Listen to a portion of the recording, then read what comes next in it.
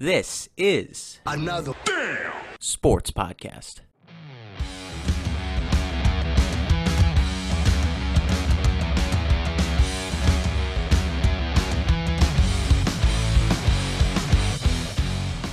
Hello, everybody, and thank you for tuning in to another damn sports podcast. I am Drew Torres, here with Money Mug Gilchrist for the second episode of the 5th season of another damn sports podcast. I am incredibly excited to talk about all of the exciting things we have planned to talk about in this episode. But first, Money Mike, how are you doing on this fine Thursday night? Do you have anything exciting planned for the extended weekend, the Labor Day weekend?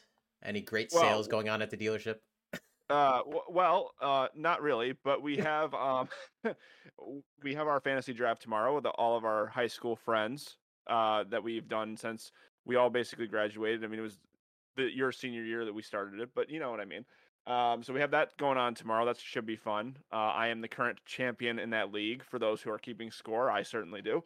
Since our last podcast, I guess the baseball gods listen to me trash the New York Yankees, and our loyal Another Damn Sports Podcast fans who do love this show but also love the New York Yankees were listening to that being like, oh, fuck Money Mike. But just know that since that podcast, I have got my comeuppance because the Red Sox have lost 6 of 7 games since our last show. So yeah, unfortunately, Burrito and Madden are not in the chat yet if they're going to be joining us tonight, but I'm sure we'll have to rehash that and have you say that again because I'm sure they would love to hear it. 6 of 7. That's a rough run, Mike. Yeah. I mean, you know what's sad also is that they're in a wild card chase, and one of the teams they're chasing just swept them. And basically, it's like you're in this foxhole, and you're crawling your way to get out, and you're chasing this one thing, and that thing just comes by and just starts kicking you and puts you right back down into the sinkhole. And what is that thing that's been kicking you down? Is that one of the other teams in the division? Are they just getting dominated? The Houston Astros, who we were chasing in the wild card, you know, they basically were like, oh, you guys are trying to be in the playoffs? Die, you know? Yeah, that's tough, man. That is tough, Yeah. But that's kind of explains the season for both Red Sox fans and Yankee fans alike, which like you said last week, you are very happy about. Sir Burrito Bandit in the chat saying, fuck the Astros. That's right. That is a common theme on this podcast. Very true. Very true. And Drew, I didn't ask you last time, so I will ask you this time. How are you coming into this podcast? Well, I appreciate that, Mike. It is a two-way street on this podcast, contrary to popular belief. I will say I'm doing pretty well. Life's good. In terms of the extended weekend, nothing too crazy planned. Got a baby shower to go to, which will be fun. Got some rest and relaxation, as well as cleaning up the house because the parents are coming up from Texas. Very excited for that. They're going to be staying with us for a week. Of course, they probably want to get away from the Texas heat. I don't know about Buffalo, but Syracuse is supposed to get back in the 90s next week. So I don't know if it's going to be the same for you guys. So I don't know if that's necessarily going to be the escape from the heat that they wanted. Although I guess Texas at this time of year is probably like 120. So 90 is probably going to feel like a nice, cool crisp for them. Yeah, it sounds like it's been very frequently over 100 degrees down there in Texas. So they're excited. I looked at the weather. It looks like next week it's going to be like high 80s. So it's going to be hotter for us, but for them it's going to be like, oh my God, this is paradise. So yeah, this is exciting because this will be the first time that they'll be back in New York since they moved, which was mid last year. So I think the Torres clan being together again in some fashion is going to be exciting now that we're all spread throughout the entire country. But anything personal going on for you with the Labor Day weekend? You gonna be going golfing or anything? Probably we'll go golfing on Sunday, maybe Monday. I don't know. We'll see what happens, but definitely going to be nice to take a few days off and just kind of, you know, end of month at car dealerships is always kind of a hustle. So to kind of take a few days to just decompress from that and then get ready to start a new month is always good. Yeah, that's good. And end up being a good month at least? Decent. Not as good as the last 2 months before that, but the last 2 months were really, really productive. So, hey, it was a decent month, but not nearly as high as we wanted, but that's all right. It happens. Can't kill them all, right? And shout out to Dave in the chat, says, hi, boys. Hope you're having a wonderful time. All right. Well, I guess we can kind of dive into some of the topics we're going to be talking about today. And we're going to start with some... Oh, crap. Great shot at the greatest quarterback to ever do it. It's gonna, like I said before, this is gonna be our NFC prediction show. We're gonna go through all of the different conferences or all of the different divisions within the NFC and talk about who we think is going to be winning each division, who we think is going to suck this year. Which on the NFC side, we feel like is a lot more teams compared to the AFC, which is good, especially in one division. There's gonna be 4 teams that suck, most likely vying for a title. So that's going to be a lot of fun. Money Mike, any kind of overarching themes for the NFC you want to talk about before diving into the first division here? Well, I think the NFC has a lot more question marks than the AFC in terms of teams that you're like, who are they going to be going forward? Whereas the AFC, we know so many teams that have the talent level to be good. It's just a matter of piecing together who's going to be where. With the NFC, it's like there are 2 really, really good teams, and then 3 or 4 teams that are like, yeah, they're going to be good, and then a bunch of teams that you're like, I don't think they're going to be good, but if they turn out to be good, it wouldn't necessarily surprise me. So that's how I kind of look at the NFC. It's kind of like, you've got 2 teams in the top tier. In the second tier, you've got about 6 teams. And then the third tier, it has about 5, 6 teams. In the bottom tier, there are a few teams in the bottom tier that, like, I'm not giving them a chance in these play in this season. Like, if you're a fan base of one of these 3 teams, who I will reveal later in the show, enjoy week 1. Hey man, that's the great thing about week 1 is every fan base feels like they have a chance, and then they're kind of just thrown into reality right away if their team sucks. I'm laughing because on my view, I have the the slideshow just like blown up on the stream, so it's just a giant big picture of Eli Manning after throwing 3 interceptions and just a freeze frame of him looking very drunk, confused, however you want. Oh man, shout out to Eli Manning. He's a character, and he's definitely become more beloved. I think even in retirement as well with some of the things he's been in terms of entertainment. Yeah. So, oh yeah. All right, let's move on to our first division, and that is going to be the NFC least. Yeah, who are now the NFC Beast. They're the NFC Beast now. I mean, 3 of them made the playoffs last year. One of them was the representative in the Super Bowl. Come on, it's the best division in this conference. It still is. All right, so let me hear your thoughts in terms of who you think is going to come in fourth here. Obviously, I'll set the stage here. The Dallas Cowboys bringing back Dak Prescott, obviously, as the starting quarterback. They ended up making some changes on their roster this season. They got rid of Zeke Elliott. He is now with the New England Patriots. They drafted Deuce Vaughn, obviously later round pick running back, but I enjoyed watching him in college at Kansas State. I bet on a couple of his games, and he helped me out. So the Cowboys, I mean, they seem to just always be in the mix to win the division title. They've never come into, I can't remember the last time we've come into a season been like, oh, the Cowboys are going to stink and they're going to be at the bottom. They'll always be in contention. They'll always be towards the top. And then obviously the Eagles coming off of their Super Bowl run, unfortunately falling just short in the late minutes of the past Super Bowl against the Kansas City Chiefs. I know Eagles fans are still feeling the pain of that and hoping that their team led by Jalen Hurts is going to make it their way back. And then obviously your New York Giants signing Daniel Jones to an insane amount of money, sticking with a lot of the young core on this team. Saquon Barkley is going to be playing, and obviously you got some good pieces on the defensive end, so we'll see what they can do. And then Washington with Sam Howell as their quarterback is going to be trying to make a run and towards relevancy within this division. So that's kind of set the stage, Mike. You go first. Who do you think is going to come in fourth? Washington. I mean, they're one of those teams that I'm writing off. And I know that they have a really great defense and Ron Rivera is a very good head coach, but you have, you just said his name. I've already forgotten who the quarterback of Washington is. That's how irrelevant he is. And how, you've got Eric Bieniemy, who is the, forgive me, poster child for, he doesn't get an opportunity because he's black head coach guy. That's just who he is. That's who he's always been talked about as. He was criticized apparently for coaching his players too hard. They complained to Ron Rivera that he coached too hard. That was a story this summer. Now, that's not a good sign that the players don't like to be coached hard. You know what I mean? Like that's just definitely not. That's not good. And I don't say the poster child for not getting a job is because there is an issue with hiring black coaches. I'm not going to say that there's not. I'm just saying that for some reason he's the face of that. Yeah. Everyone's just like, oh, he deserves a job. And I'm like, well, why? Right. Why? So this is his opportunity to prove that. Yeah. And they've got Magic Johnson's now the part owner of Washington.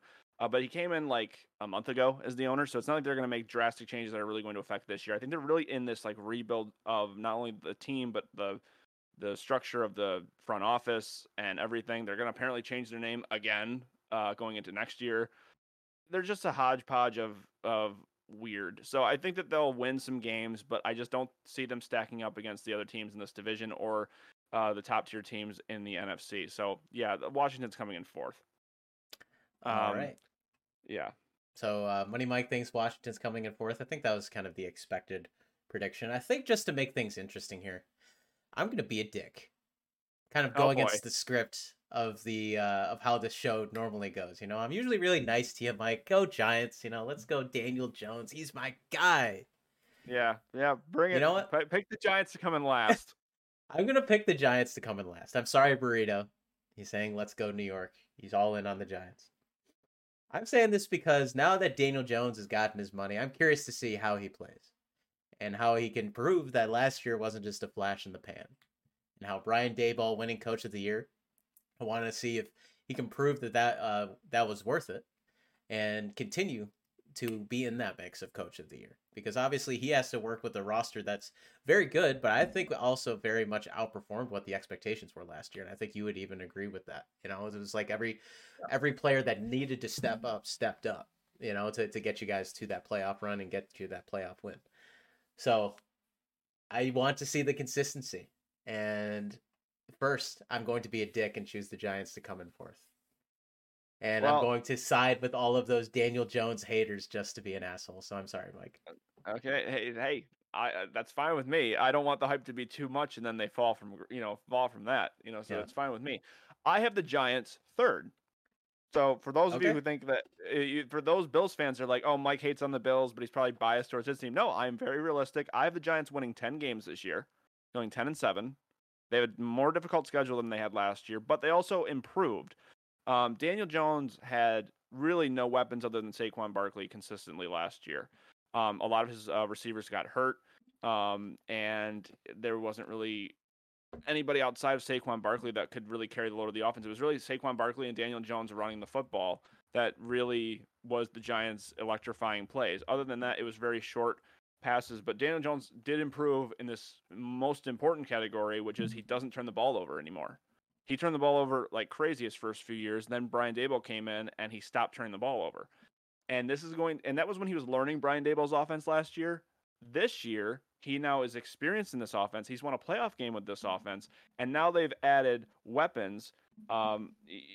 Most importantly, they've got Waller at tight end, who they got from the Raiders, who has already ingratiated himself with the team. He was voted as a team captain for, not even playing a game with them yet. And if you watch that one, the preseason's the preseason, but the Giants starting offense played one drive all preseason. They scored a touchdown, and Daniel Jones was looking for Waller a lot. So if you haven't done your fantasy draft yet, and you need a tight end, pick him up because he's basically going to be Daniel Jones' number one target. Now, at wide receiver, Sterling Shepard's coming back off injury. Wan'Dale Robinson, our rookie from last year from Kentucky, who was very explosive in the games that he played, he's going to be coming back. We got Jalen Wyatt in the draft, who was an explosive receiver out of Tennessee. Darius Slayton, who grew very much with Daniel Jones last year. Daniel Bellinger, who was our starting tight end last year. He's not going to be the number 2 tight end, but he has a chemistry with Daniel Jones. We also brought in Campbell from the Colts, Paris Campbell, who is going to be a heavily targeted guy as well, who has already shown in camp to have good chemistry with Daniel Jones. So Daniel Jones is going to have a lot more explosive weapons at his disposal than he had last year. He has more knowledge of the offense. He has the confidence of knowing that he doesn't need to be out there proving himself because he's got his money. And he's not the type of player that now he has his money, he's going to bag it in. Right. He's still that, from what I've been reading and seeing in interviews from like the GM and coach, he's still the first man in, last man out. That's, he's a team captain once again. I think Daniel Jones is going to be a player that people are going to be surprised by his production this year, because everyone's like, oh, he only threw 15 touchdowns last year. Yeah, but he ran for a bunch too. So he's probably going to be north of 20 touchdowns passing this year. He's going to rush for over 10. He's going to be a player that is explosive. Now, here's the problem. They're in a very tough division. And last year they went 1-4-1 in the division. They only had the one game in Washington that they won, and then they tied a game with Washington, and they lost both games to the Eagles. very badly, and then lost to them a third time in the playoffs. And then they lost to Dallas both times. This year, I think that changes. I think that they will beat Washington both times.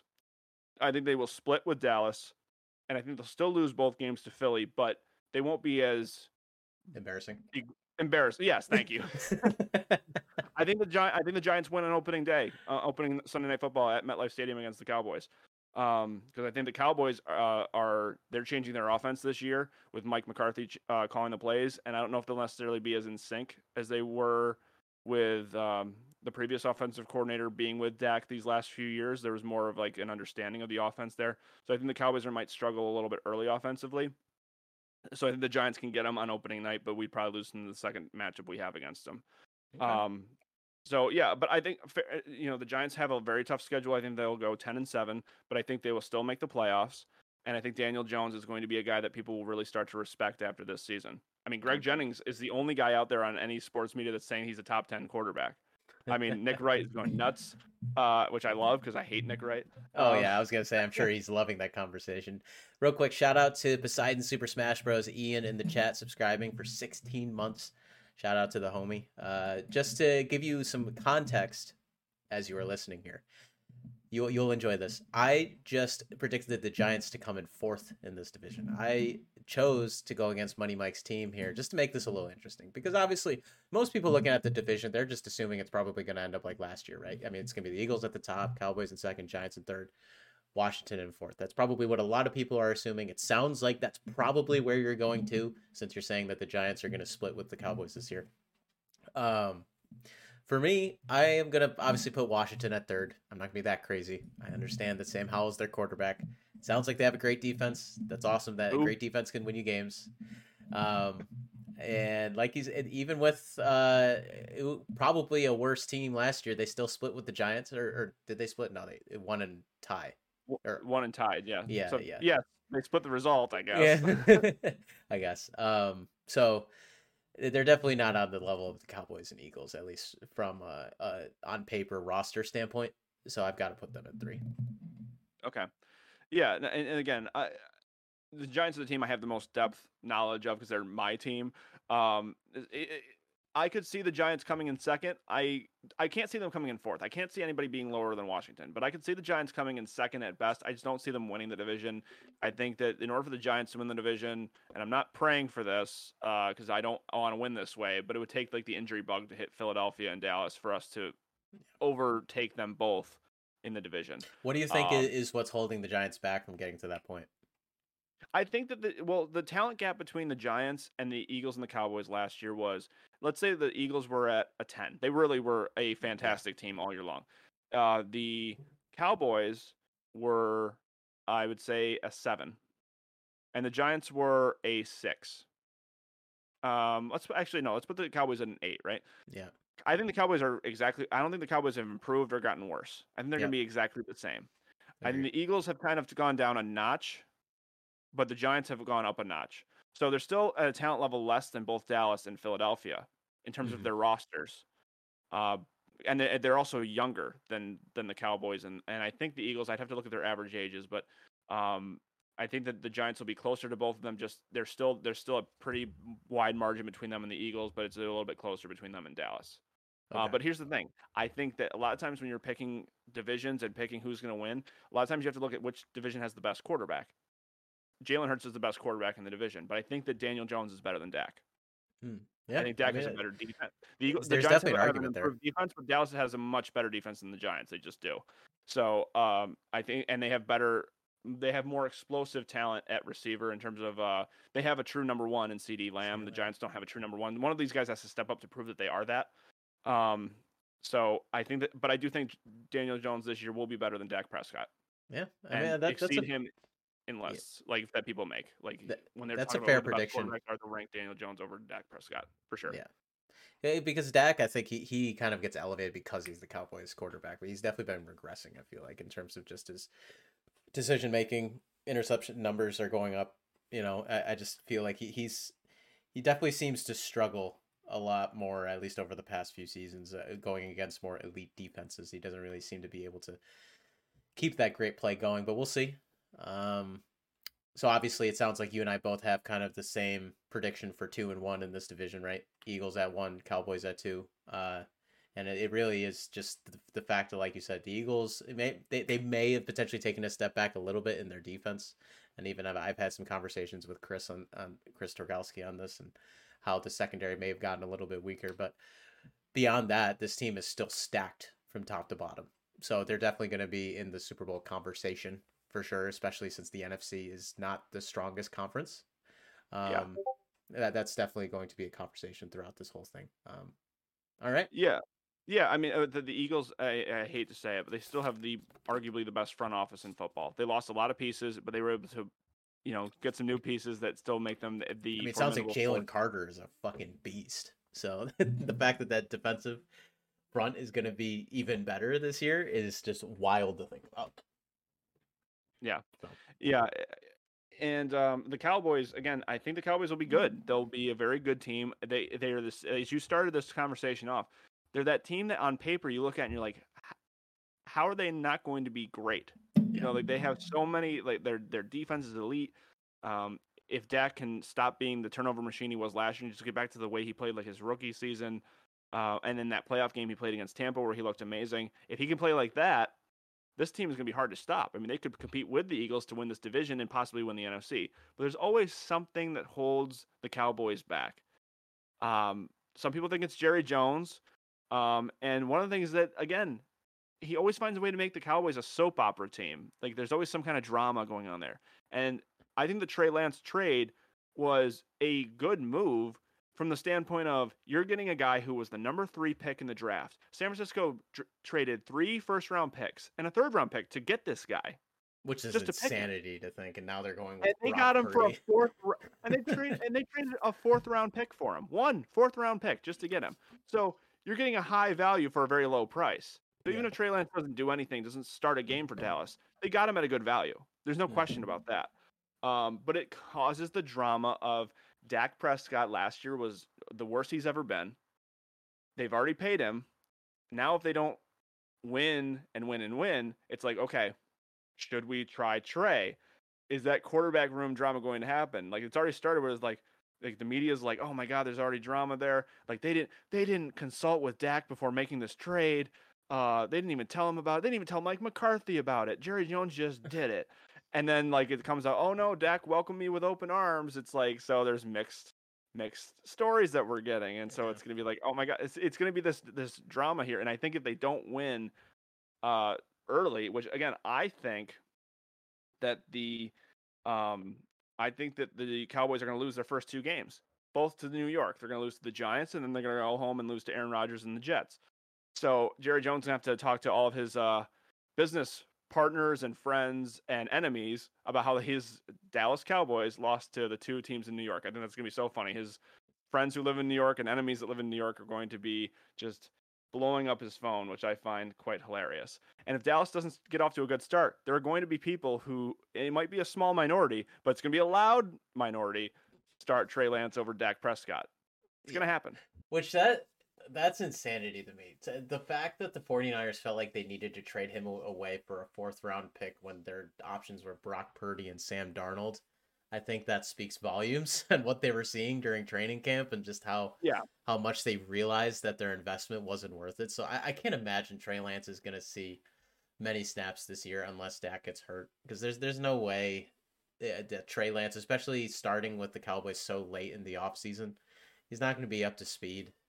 Even if they do drop those first 2 games. And yeah, well, he looked awful. I mean, he looked awful in that preseason game against the Raiders. He didn't look good in his 5 starts last year before he got hurt. He hasn't looked good. And when I say that they got him at great value, I'm just saying where he fell in the draft versus what they had to give up for him. No, 100%, but he got beaten camp by Sam Darnold, who was not good with the Jets, not good with the Panthers. Now, to be fair to Sam Darnold, those are 2 bad organizations. Right. Have been bad organizations. Like the Jets, when Sam Darnold was there, was not a well-ran organization. And the Panthers have not. They've been a good organization over their history, I think. Yeah. Because they've always been competitive. It's just at that point they were doing an ownership change, and things were kind of not going really well. Well, they didn't have the best roster. And they didn't have the best roster. Right, just, like everything wasn't going right at that time that he was there. Yeah. Now he's with the 49ers, who are well ran, well coached, arguably the best offensive coach in the league, and so you have a fantastic roster. I mean, other than the Eagles, they're the best roster in the NFC still. Yeah. So, maybe if Sam Darnold has to step in at any point if Brock Purdy gets hurt, or if Purdy just is not as productive as he was last year, and they want to try Sam Darnold, he might be able to do something. And the fact that like you had said, San Francisco saw Trey Lance and said, that he's not worth our investment. Let's just get rid of him. When you have the best offensive mind, arguably looking at a kid and saying, no, he stinks, but I believe in this guy. Yeah. I wonder if that's you the know, wording they use in the back room. This guy maybe. stinks. This guy sucks. Get him out of here. Yeah. All right. Well, speaking of sucks, let's pivot to the NFC South here, and we're going to talk about definitely by far the division that has the most question mark in terms of who's going to win it, and the least intriguing in terms of anybody who's probably going to be contending for a run in the playoffs. And that is the division here where we have the Carolina Panthers coming into the season after having the number 1 overall pick to select Bryce Young as their quarterback going forward, quarterback from Alabama.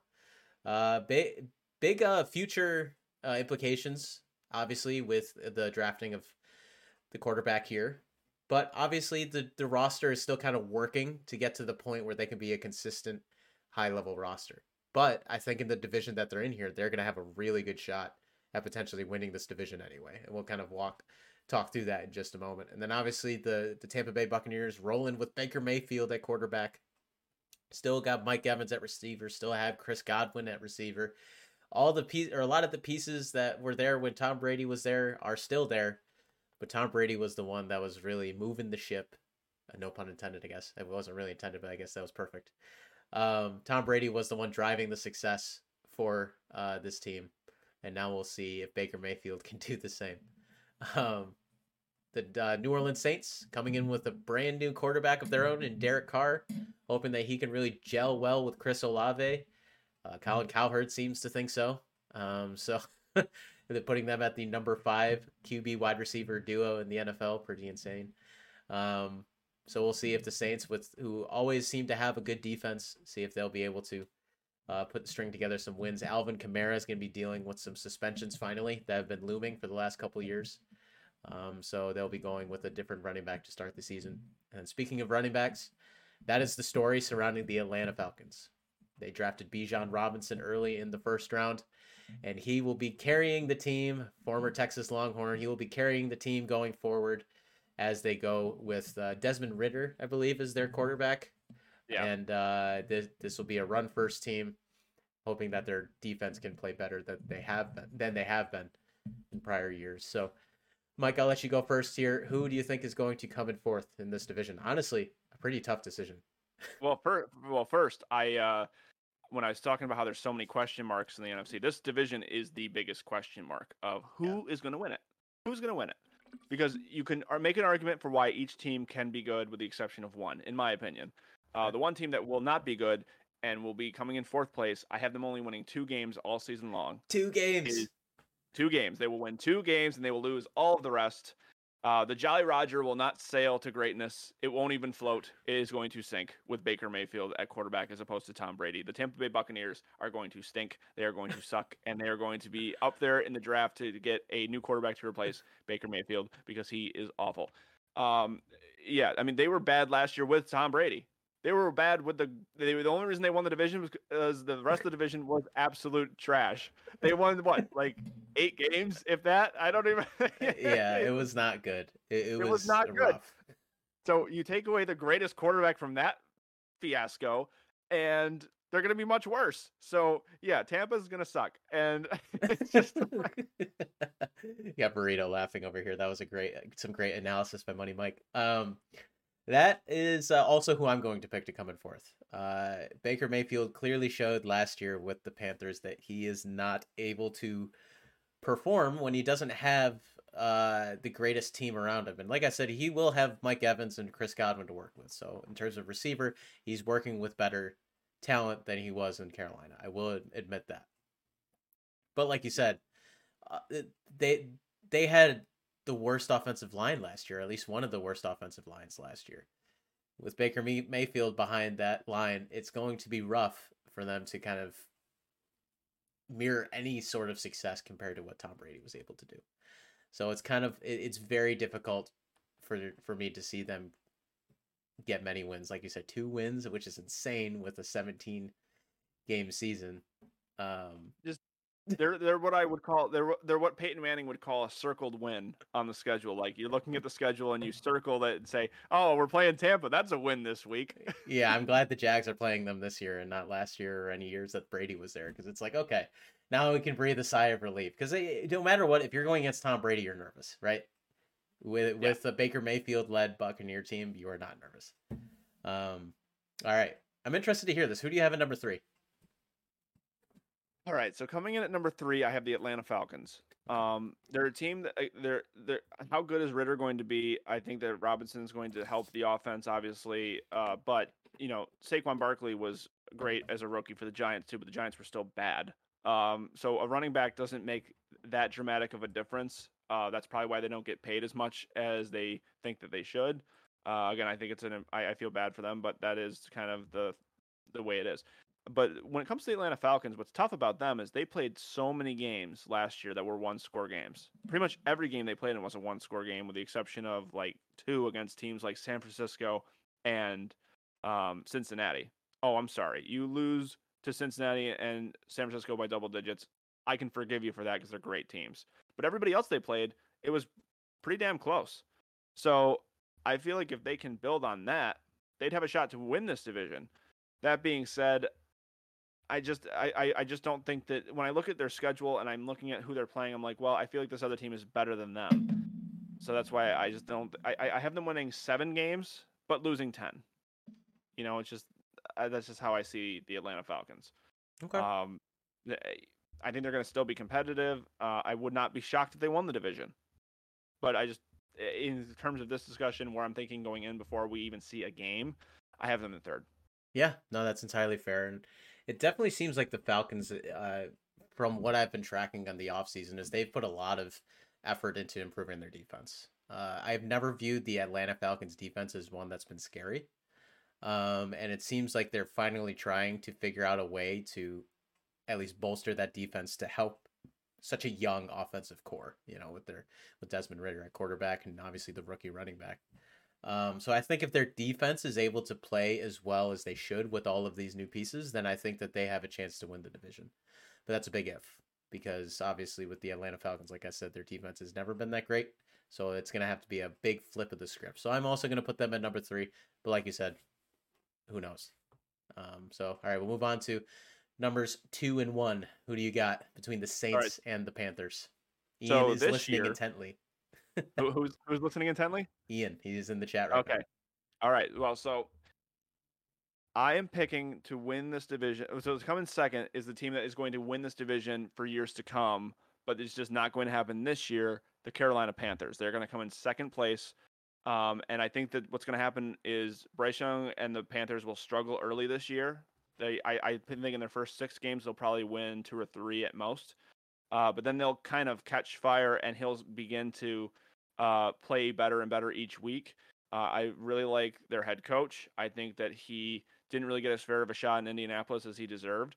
And I think that he's going to teach Bryce Young a lot. And it's just going to take some time for it to come together during this particular season. But I think going into next year, they're going to be the team that will win this division year after year after year. And I think that, like Ian has said in one of the comments last year during our show, is that Carolina is always a team that goes on a run and somehow makes it happen. And I think they're going to make a run this year late in terms of being a team that will be threatening to make it into the playoffs. But I just don't see them winning the division. I think that the Saints have Derek Carr is going to be very good this year for the Saints, and I think the Saints are going to be that team to beat in this division. And he has his coach from the Raiders who was there when he got drafted. I think that that's going to help bring him into the fold a little bit easier. And since he's more of a veteran quarterback, it's going to be easier to get off to a better start. Yeah. And so I have the Saints winning the division this year, taking advantage of the fact that Tampa sucks and Atlanta's not going to be that great. And that Carolina might struggle early. So I'm picking the Saints to win the division, Carolina to come in second this year, but will be the perennial favorite year after year going forward. Sorry, Ian. No, Ian actually agrees with you. He commented, I think the Saints will win the division, but whenever the season looks bleak, the Panthers always do well. So, like you said, they're probably going to make a run towards the end of the season and potentially win the division. Yeah, I think Bryce Young was a great choice at number 1, and I think he's going to be a very good quarterback in this league. Yeah, I agree. And with that, I'm going to actually pick the Panthers. Fuck you, Ian. I believe in your team more than you do. I'm picking the Panthers to win. Let's go. Number 1 in the division, number 1 in our hearts. Derek Carr, Chris Olave. Psh, who needs him? We got Bryce Young. That's all we need. He's going to be the next Pat Mahomes. Calling it right now. Oh, really? So will he be better than Trevor Lawrence? Sure. Sure. That's my prediction. Shout out to Ian. All right. Next division. Take a look at the NFC West, which is honestly infinitely less interesting than it used to be, I feel. When I look at this division, just feels like there's one team that's far ahead from the rest. A team in the LA Rams that is just trying to tread water after getting dismantled by all of their decisions over the past 4 years of trading away all their picks and having to get rid of a bunch of players, and Aaron Donald and Matt Stafford being really their only players of full value, and Matthew Stafford now struggling to relate to his younger teammates, which I find funny. He's the old man of the group. The Seahawks, I mean, they're a surprising story, obviously, right? Because last season, Geno Smith proved that he could be a competent and Pro Bowl level NFL quarterback. Now, obviously, the question is will he be able to continue that but having Pete Carroll as his coach, I think, is really what's brought him to that level. We'll see what happens. He still has DK Metcalf. He still has a bunch of weapons in Seattle, so they should be pretty good this year. And then Arizona is probably the other team that you mentioned is going to be completely irrelevant. Kind of compared to or grouped in with the Tampa Bay Buccaneers. But I will let you go, Mike. Who is going to come in fourth? The Cardinals suck. They're in that bottom tier of the NFC. They're going to be absolutely awful. Yeah, that topic's done. They stink. Move on. Number 3. Yeah, I will have to agree. The Arizona Cardinals are going to look rough this year. They ended up trading away DeAndre Hopkins to the Tennessee Titans earlier this offseason, which leaves Kyler Murray to work with basically nobody at wide receiver. They got some young names like Rondale Moore, and I forgot who the number 1 guy would be at this point. But either way, it is looking bleak. They're going to run James Conner into the ground, and their defense is probably going to get shredded. And how many wins did you predict them to get this season? Curious. The Cardinals, 3. 3. Oh, they will win 3. more than the Bucs. They are going to be fighting the Bucs for the number 1 pick. Yeah. But they will be that team that wins a game late that their fans are going to be so upset with them and give the Bucs the number 1 Texans pick from last year. Yeah. Yeah. There you go. All right. Well, that was the easiest pick of the day. Number 3, who do you have, Mike? Los Angeles. I just think that again they're facing the problem. They traded all those picks, so they took all their chips a couple years ago and went all in, and it paid off for them. They won the Super Bowl, but they have no depth at all. None. They have their starting players, and they have talent. But if you lose that, they're going to struggle with if they get injured at all. And again, Stafford has a terrible offensive line. They do not look good at all in the preseason. Like they don't look, and the offensive line is like what you can have to. If you're watching preseason football, you pay attention to how the line plays because they're moving people around to test who's going to be where. So a lot of players who are going to be playing quite a bit do actually play a lot in the preseason for the offensive line and sometimes the defensive line, unless you have like elite players like Nick Bosa and Micah Parsons, players like that on the defensive side. But or for the Giants, like Andrew Thomas. It's just, but still, they looked awful. I mean, and Matthew Stafford is older. He's very injury prone. I'm curious to hear this from you as a married man, because I can't relate to this. How when his wife shared that he wasn't relating well to the younger players, that he said that was like people were saying that was like a pillow talk moment, like one of those things that you talk strictly to your spouse about. That's not supposed to get outside of that. Or do you think that was overblown, or do you think that that's something that's like, ooh, like she really shouldn't have done that? What's your opinion as a married man? I'm sure Stafford doesn't give a damn. So if that's Okay. the case, then who cares? Like, um, I just can't imagine him going to his wife and be like, "Hey, what the fuck? Like, why'd you say this?" You know? I imagine it was just like, "Oh, maybe we shouldn't have said that," but whatever. And then they just move on. It's just like any other thing in the media, it will blow over, and well, Yeah. especially once the season starts, somebody's gonna give a shit about that. So I imagine if he was upset about it, they talked about it for a minute and then they just moved on. Yeah. Okay. Yeah. So I it's just like anything else in the media. But dude, I'm looking at their depth chart. Uh, if Cooper Cup gets injured, this is rough because I then told you. because then they have Van Jefferson as their number one guy with Ben Skoranek, Demarcus Robinson, Tutu Atwell. Like, oh Jesus! If Cam Akers is running back, hopefully I drafted him in one of my leagues. Hopefully he plays well. But man, their roster is looking rough. Not a lot to work with in a division with these top two teams, where it's going to be tough to get a win against those two, and then I guess they'll probably get 2 free wins against the Cardinals. So it's going to be interesting to see if the Rams can salvage anything, but they're definitely going to be towards the bottom. Yeah. No, for Um, sure. all right, Money Mike, who do you have at 1 and 2? I'm guessing Niners 1, Seahawks 2. Yeah, I mean, I think the Seahawks will still be very, very good and very competitive. And I don't think they're going to be as good as they were last year, though. I think the Seahawks are going to take a step back. I think that Geno Smith was good last year, and I think that will be kind of the highlight of his career last year. And I think it's going to start to go down a little bit. I don't have them making the playoffs. So I think the Seahawks will be coming in second, not making the playoffs, and the San Francisco 49ers will also not be as good as they were last year, but definitely better than these 3 teams. Yeah, that 100%. In the regular season. In the regular season, they won't be as good. Shout out to Dave with the top tier input. He says half this division is birds. Yes, that is true. It's true. That's very true. That is very true. And Arizona's not even known for Cardinals, so they're just a lie. Yeah, it's very random, I will say, in terms of the mascot there. Are there any other divisions with 2 birds? Well, what are the other bird teams? We have the Ravens, the Falcons, the Eagles. Yep. Are there anything else? I don't think so.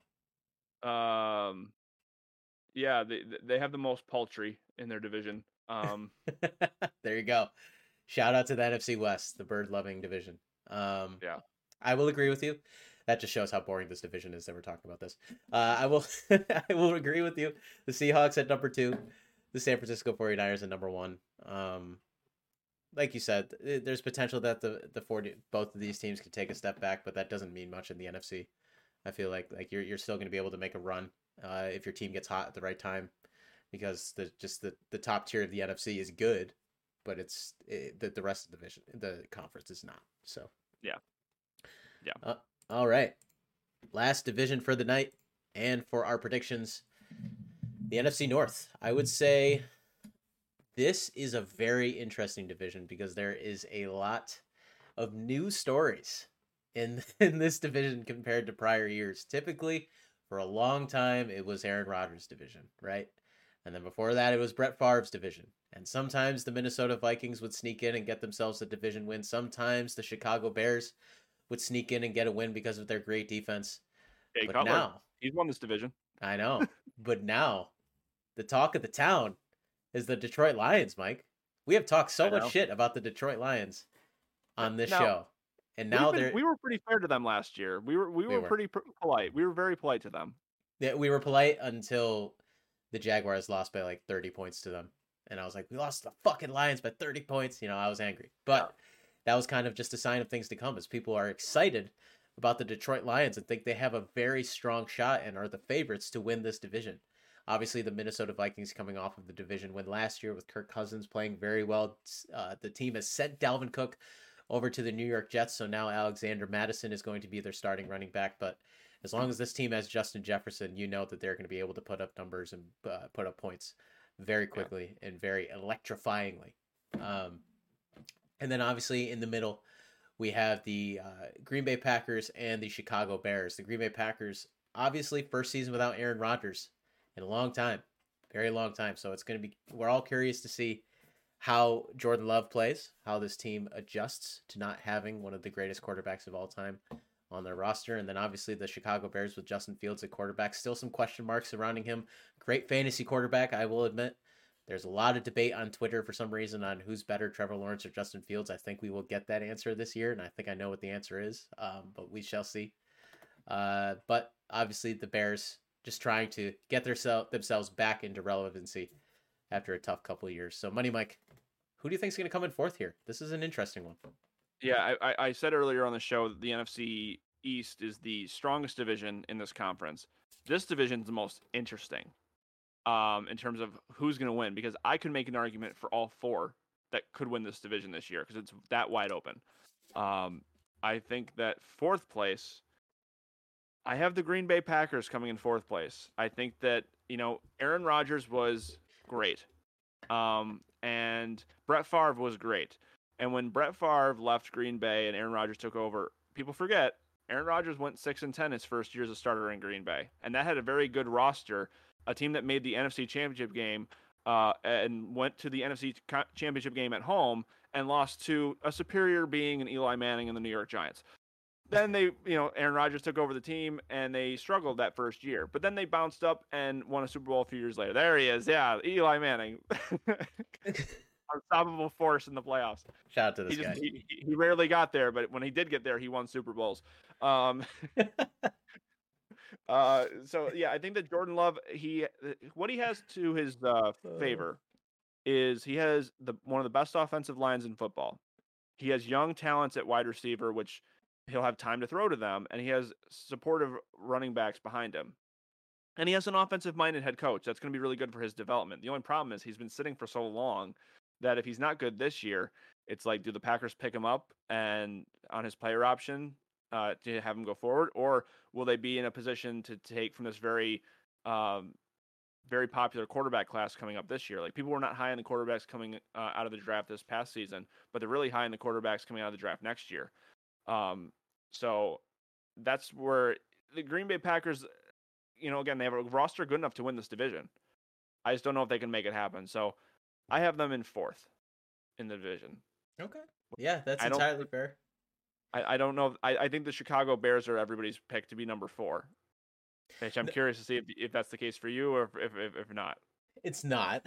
I agree with you. You honestly bring up some really good points about the Packers. The thing is, this team on the offensive side of the ball is going to struggle mightily because they struggled last year with Aaron Rodgers. They've gotten worse because they've gotten rid of a couple, or they've transferred some of their receivers over to New York with Rodgers. So they're dealing with Watson at number 1, and then their running backs are still Aaron Jones and A.J. Dillon.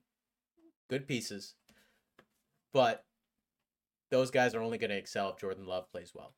And I just don't expect Jordan Love to be the guy. Honestly, for Packers fans, I hope he isn't. They deserve to deal with some fucking QB turmoil for a couple of years. They have Brett Favre and then Aaron Rodgers. You only got 2 Super Bowls out of it, but there's still 2 Super Bowls. Like, let's deal with a little bit of a quarterback carousel in Green Bay. Why don't we? I'm sure every other fan base of the NFC North teams would agree with me. They're like, okay, I hope Jordan Love is the shit, or not the shit, is the shits. And then they turn around and draft another quarterback next year, and he also sucks. I think that's what they're hoping for, and I think that's going to be my prediction for the Packers in fourth. All right. Number 3. Who do you got, Money Mike? So I've said this on this show a few times, and Steve the Oracle Denblaker has agreed with me.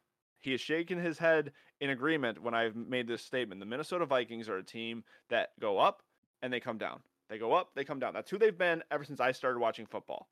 Last year, they won 13 games, won 9 games that were one-score games. They went 9-0 in one-score games. That is unprecedented. Like, that's not going to happen again. Okay, I bet if we called Nick to come on, he could still talk about that game against the Bills. I still probably keeps him up at night how the Bills blew that game. Okay, it was pretty ridiculous, man. They barely beat the Giants on Christmas Eve, and then the Giants were able to beat them, in the playoffs because they were the better team. They just made too many mistakes in the first game. there was just so many games where the Vikings were on the brink of death and they were able to escape, and they did it 9 times. Incredible. People might argue, oh, that means they're battle tested. I think it means like everyone's taking a step back on the Vikings, that are the experts and study this stuff all day long. Like I spend my day selling cars. I don't spend my day analyzing football teams. So the fact that the people who do that for a living are also taking a step back in the Vikings leads me to feel like my gut feeling is they are going to have a step back, and I think they're going to be worse than they were last year. And I don't have them making the playoffs. The Minnesota Vikings will come in third in the NFC North. They're going to have a down year this year. Bro, if you choose Justin Fields and the Bears to win this division, I'm gonna be like, what the hell are we doing here? Let's keep the suspense going. Let's If Sean Aroni listens to this, I'm sorry, man. So some of the comments I've seen on Twitter about how Justin Fields is by far and away the better quarterback than Trevor Lawrence just bothers me. So that it unnecessarily kind of don't like your team right now. So we'll see what happens. But all right, at number 3, I'm putting the Bears. Like I said, Justin Fields, fantastic fantasy quarterback. He will put up numbers for you. He can run very well. He has flashes of greatness in the pocket, but he doesn't really have the pieces to succeed in the way that I know Trevor Lawrence is going to in Jacksonville. And with that, I think it's just going to keep them in the same rut that they've been in, where they just can't really beat. They're kind of going to be a middle of the road team that can beat teams that are below them in terms of the Packers and the Cardinals if they play them and the Bucks if they play them this year and all that. But they're not going to be able to beat the more elite teams in the NFL. So I'm going to put them at number 3. I'm guessing you're putting the Bears at number 2. That's your guess. That's interesting. No, I have the Bears at number 2. The Chicago Bears play their opening game against the Packers. Now, this is going to be there are a few games that I'm very curious to watch week 1. Obviously, the Giants Cowboys is number 1 on my list for obvious reasons. Number 2, I'm very excited to watch the Jets and the Bills. But the third game I'm most interested in week 1 is Jaguars, the Chicago Colts. Bears. And the, Oh, okay, sorry. No, the Chicago Bears. No, because the Jags are going to kill them. The Chicago Bears, despite what Colin Cowherd says, the Colts are not going to upset the Jags week 1. It's going to be the Chicago Bears versus the Packers in Chicago, because you've got 2 stories that are very similar. You have 2 quarterbacks that people have questions about, and I think one is going to prove people right, and the other one is going to also prove people right by not being that good, and that's Jordan Love. So I think that Justin Fields is going to be good, and I think that he is going to be a very good fantasy quarterback for anybody that drafts him. And I think that the Chicago Bears acquired some wide receivers in trades. They got more from Carolina by trading away the number 1 pick. Oh, yeah, that's right. I forgot about more. Okay, so anybody listening to the Bears, the Bears have better weapons. The Bears, okay, yeah. The Bears have better weapons for Justin Fields than the Packers have for Love. I don't think their offensive line is as good as Green Bay, so that might. But the fact that Fields has his legs to help him get out of those situations, and I don't think the Bears' schedule's that hard. When I was looking at it, I'm like, okay, they open against Green Bay at home. They should win that. They play the shitty Tampa Bay Buccaneers second. They should win that. They'll lose to the Chiefs because they're going to Kansas City. And even if the game was played in, Antarctica, no matter where you play it, they're going to lose to the Chiefs. They play the Broncos, who stink. They play Washington, who I think is going to stink. They play Minnesota, who's going to take a step back. So I think they'll split with them. They play the Raiders, who I don't think are going to be very good.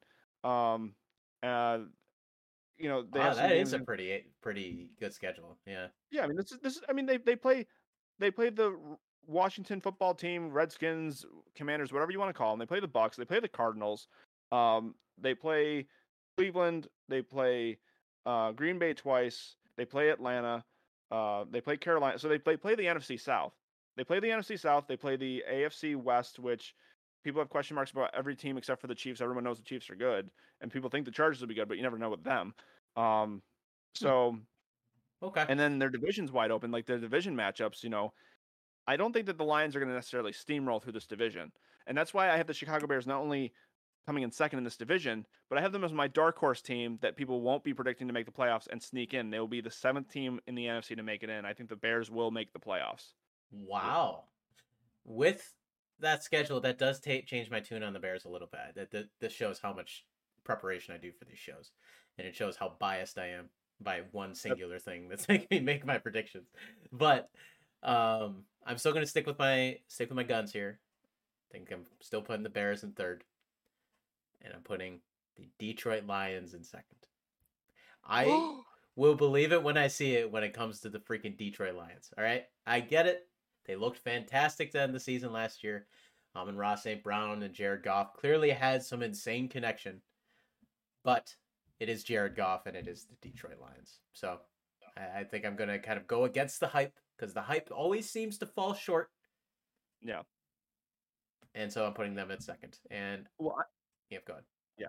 No, I'm not technically going against the hype because I did pick them to win the division, but I'm not picking them to win by flying colors by any means. This is how I had the records when I did the schedules.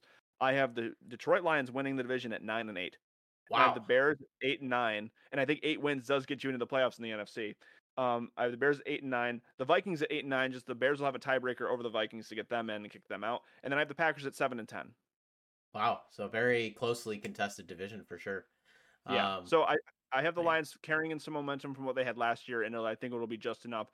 It's just, here's the thing about the hype about the Lions. I would have guessed for weeks. I would have bet if I did bet money, which I don't.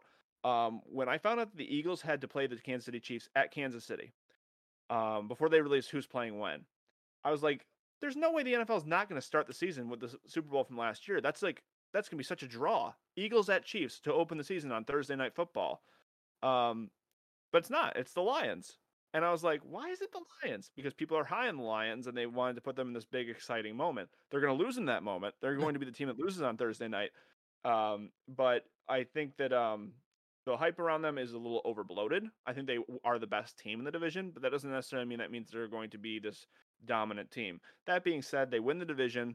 I have them being the 4th seed in the NFC behind the 3 other division winners. I have the Eagles being the number 1 seed.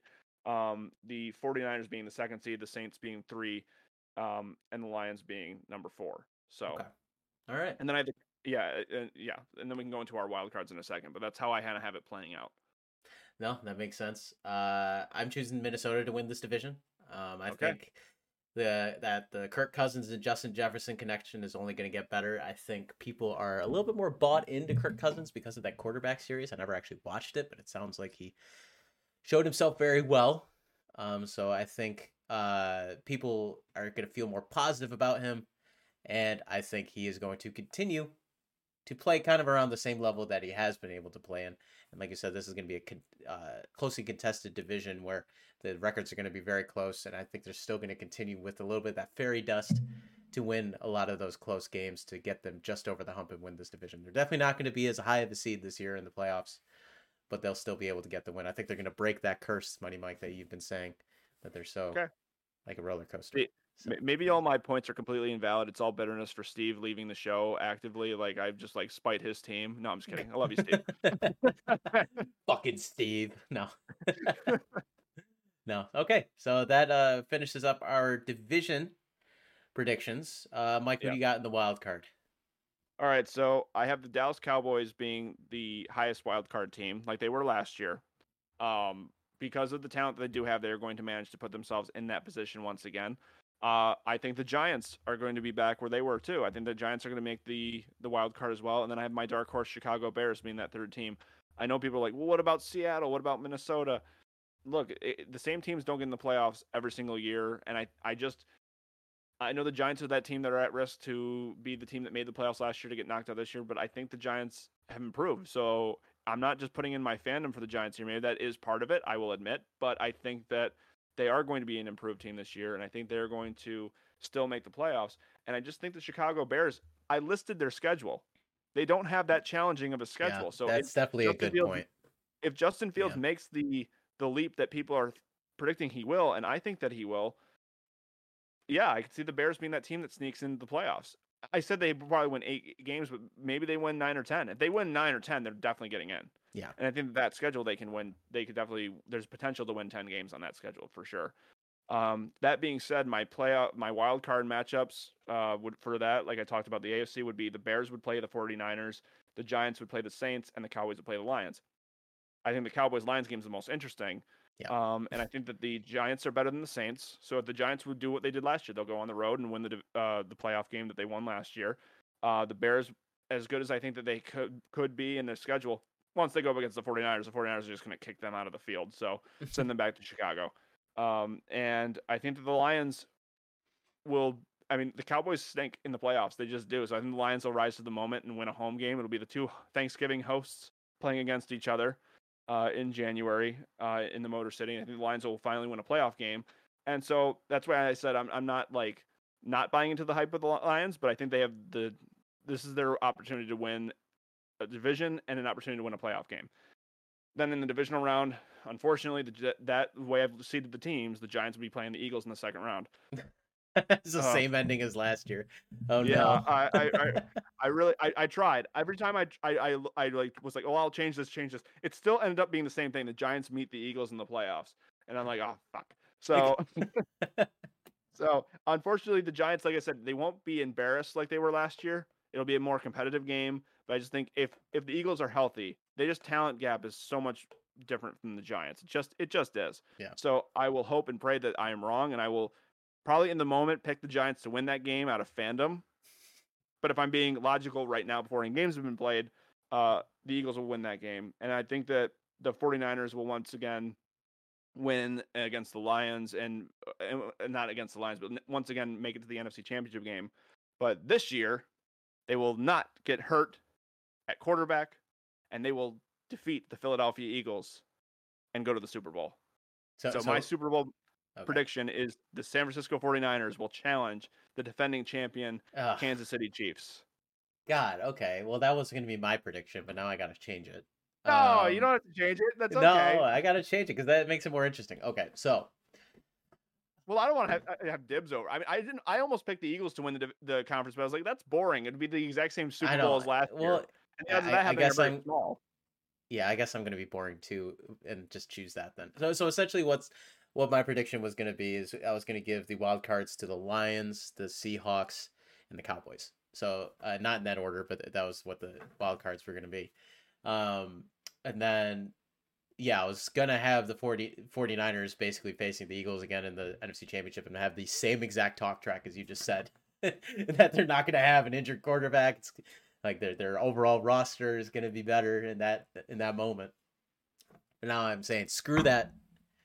Jalen Hurts, A.J. Brown, Devontae Smith, and that bolstered defense is going to take out the 49ers in the NFC Championship once again, and we're going to have a repeat of last year's Super Bowl. There is no way that is going to happen, but at this point, I'm kind of stuck. Is it a different result?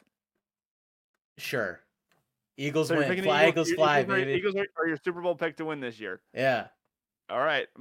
I'm sticking with Kansas City. It's boring, and I admit, but that's the main difference between this is what's funny is the NFC. I look at the Eagles and the 49ers as the two teams that nobody can touch, and they're just destined to meet in the conference championship game.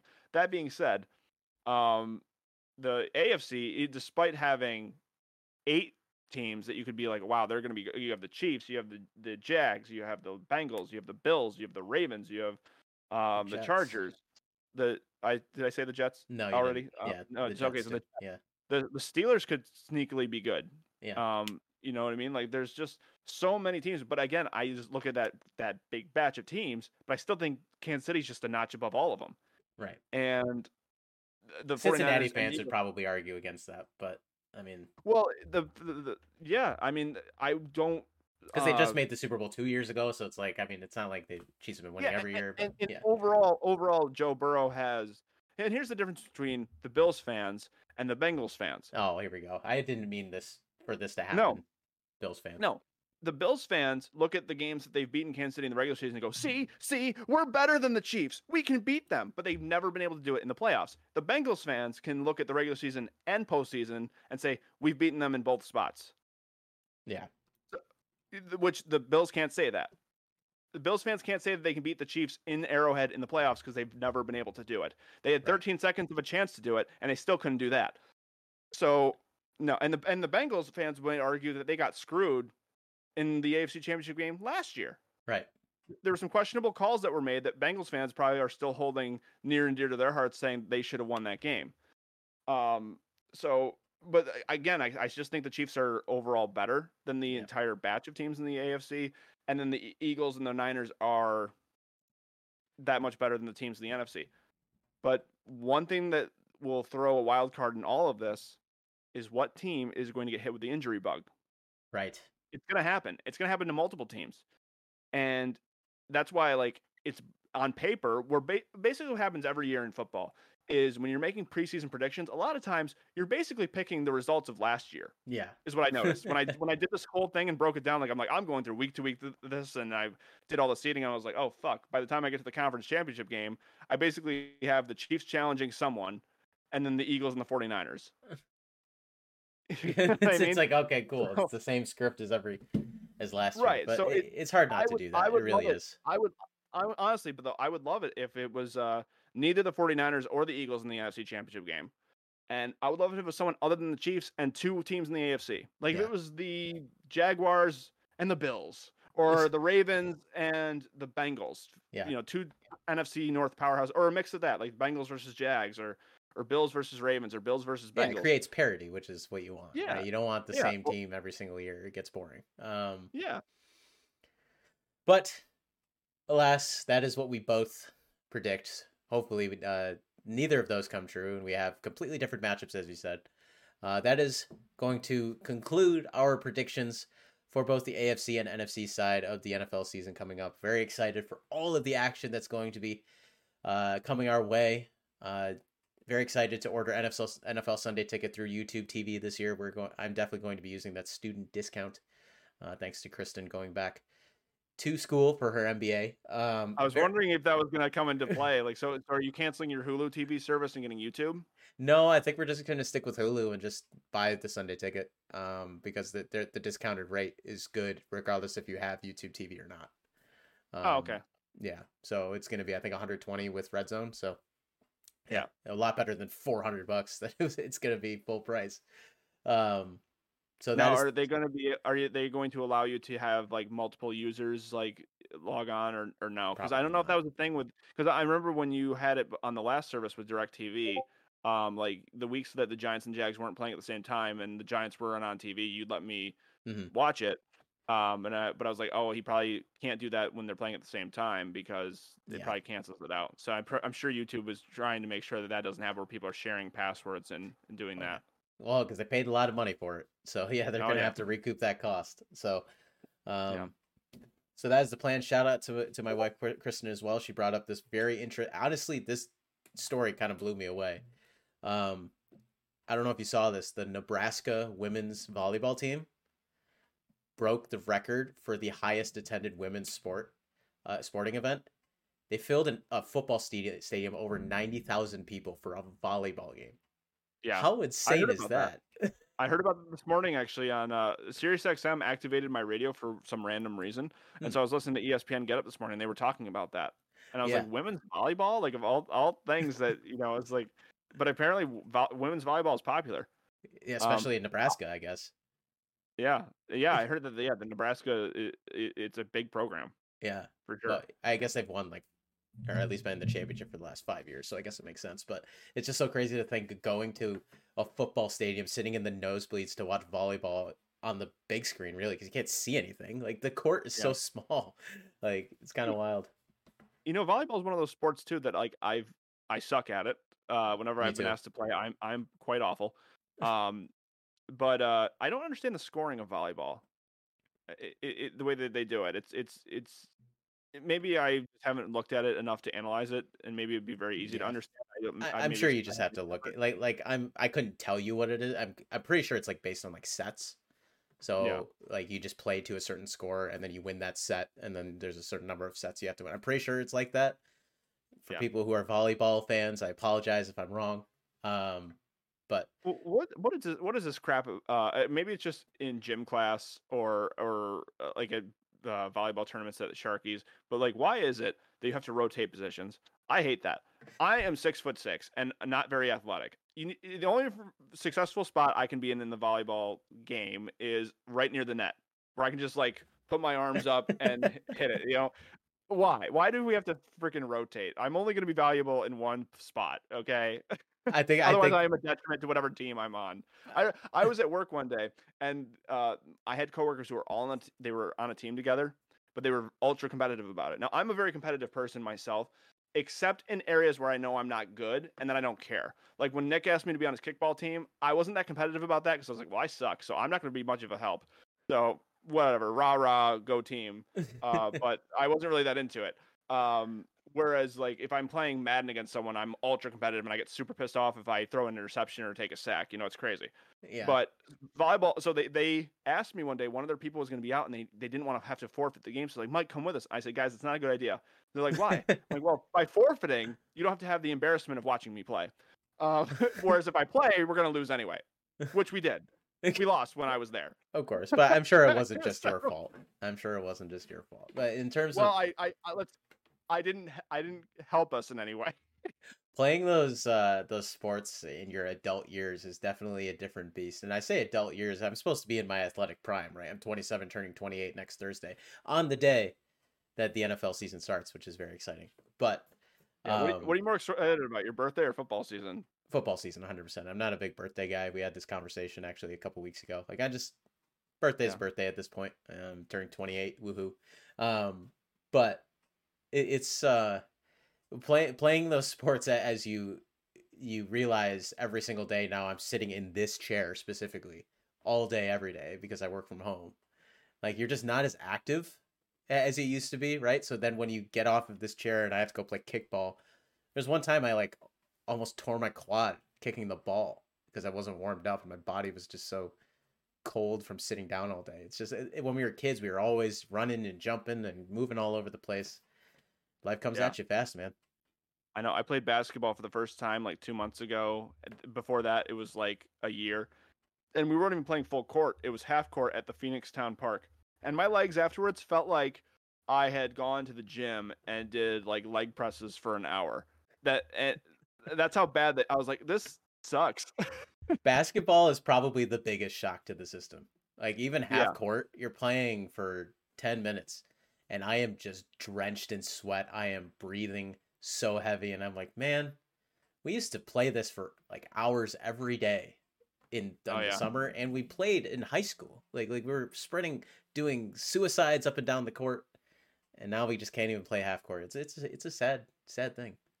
Yeah. I mean, we what did we do when we were kids? I think we would all meet up and hang out like around like 1 and be playing until like 5 or 6. Yeah, till dinner, so we had to go home for dinner. Yeah, And then after dinner, sometimes we would meet up and play again.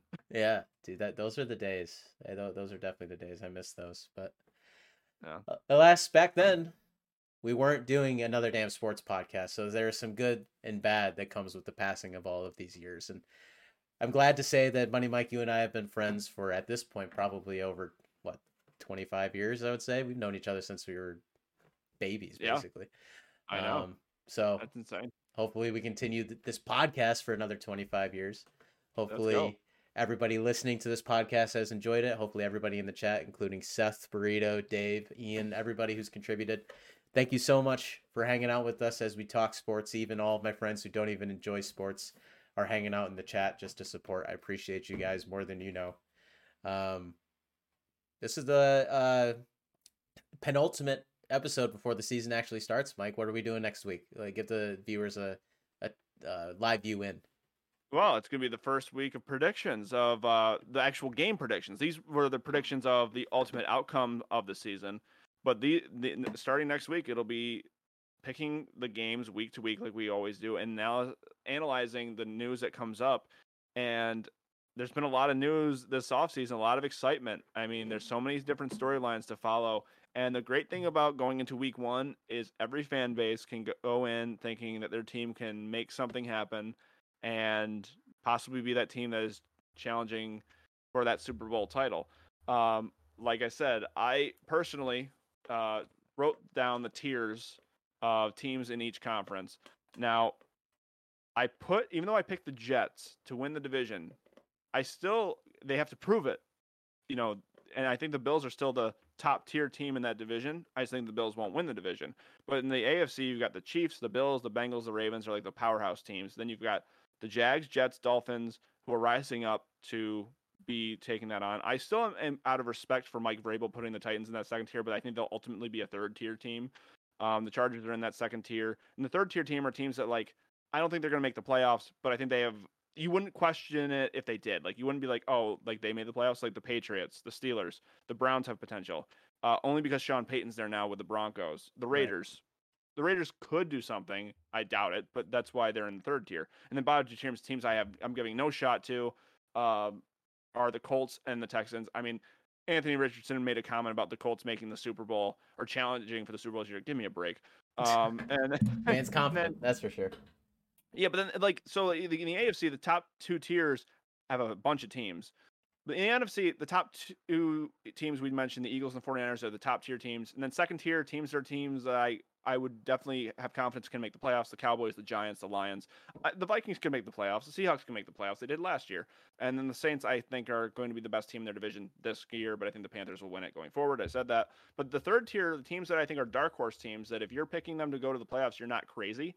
The Bears, the Packers, the Falcons could be good. Like they could be good. The Panthers could go on a run and make the playoffs. I would not be shocked if the Panthers won the division this year. And that's the part of the NFC that makes it interesting, right? Is there's possibilities for other teams to step up because the rest of the conference isn't that great, right? Like if you throw the Bears, the Falcons, and who the other team was into the AFC, then you're like, okay, well, there's no chance any of them really make the playoffs, I'm guessing. So I think it's just all a product of their surroundings. And I think and I think that one of the biggest differences between the AFC and the NFC is in the AFC, you have to win a minimum of 10 games to even give yourself a chance. Right. Because 10 wins might still keep you out of the playoffs. I think you have to win north of 10 to be in the playoffs in the AFC. And if you win 10, you're in the hunt but might get kicked out. Right. And some teams that win 10 games won't make the playoffs in the AFC. That's just the reality. Whereas in the NFC, I could see teams that only win 9 or 8 games squeaking in. Yeah. And that's just strength of conference between the two. And there's going to be those fan bases for the teams that won more games in the AFC than teams in the NFC that made the playoffs. Like, this is why conferences are stupid. Well, get over it. Yeah, because if we took away the conferences, there would be complaints as well. It's just there's always going to be something that's going to be annoying from one fan base's perspective. But all right, well, I think from there we're going to call it because we're going to be talking a lot of football this season, and it's going to be fun. We'll talk some baseball eventually soon. I know I alluded to this last week and it didn't happen, but I want to bring Burrito Bandit on the podcast. I want you to hear him talk about the Yankees because it is really funny, honestly. Like listening to him complain about the Yankees, talk about how annoying it has been to watch. He watches every single game, like no joke, every single baseball game. He sits down and watches. I would do that too if the Red Sox were local. I probably would do the same thing. Yes. Yeah, it's rough. I mean, the Yankees lost in 10 today. I didn't watch any of the game, but I'm sure he could tell me all about it. he certainly will, and he has great energy, and it's going to be fun. So we're going to bring him onto the pod. We'll bring on some other guests. Steve the Oracle Demblaker will come back at some point to hang out with us throughout the season. It's going to be a fun season. We'll do some games. It won't just be all of this talking and analysis. We'll bring some fun and some lighthearted competition between Money Mike and myself. It's going to be a fun season. Alrighty. I am Drew Torres. He is Money Mike Gilchrist. Thank you again to everybody in the chat. Thank you everybody for listening to another Damn Sports podcast, and take care.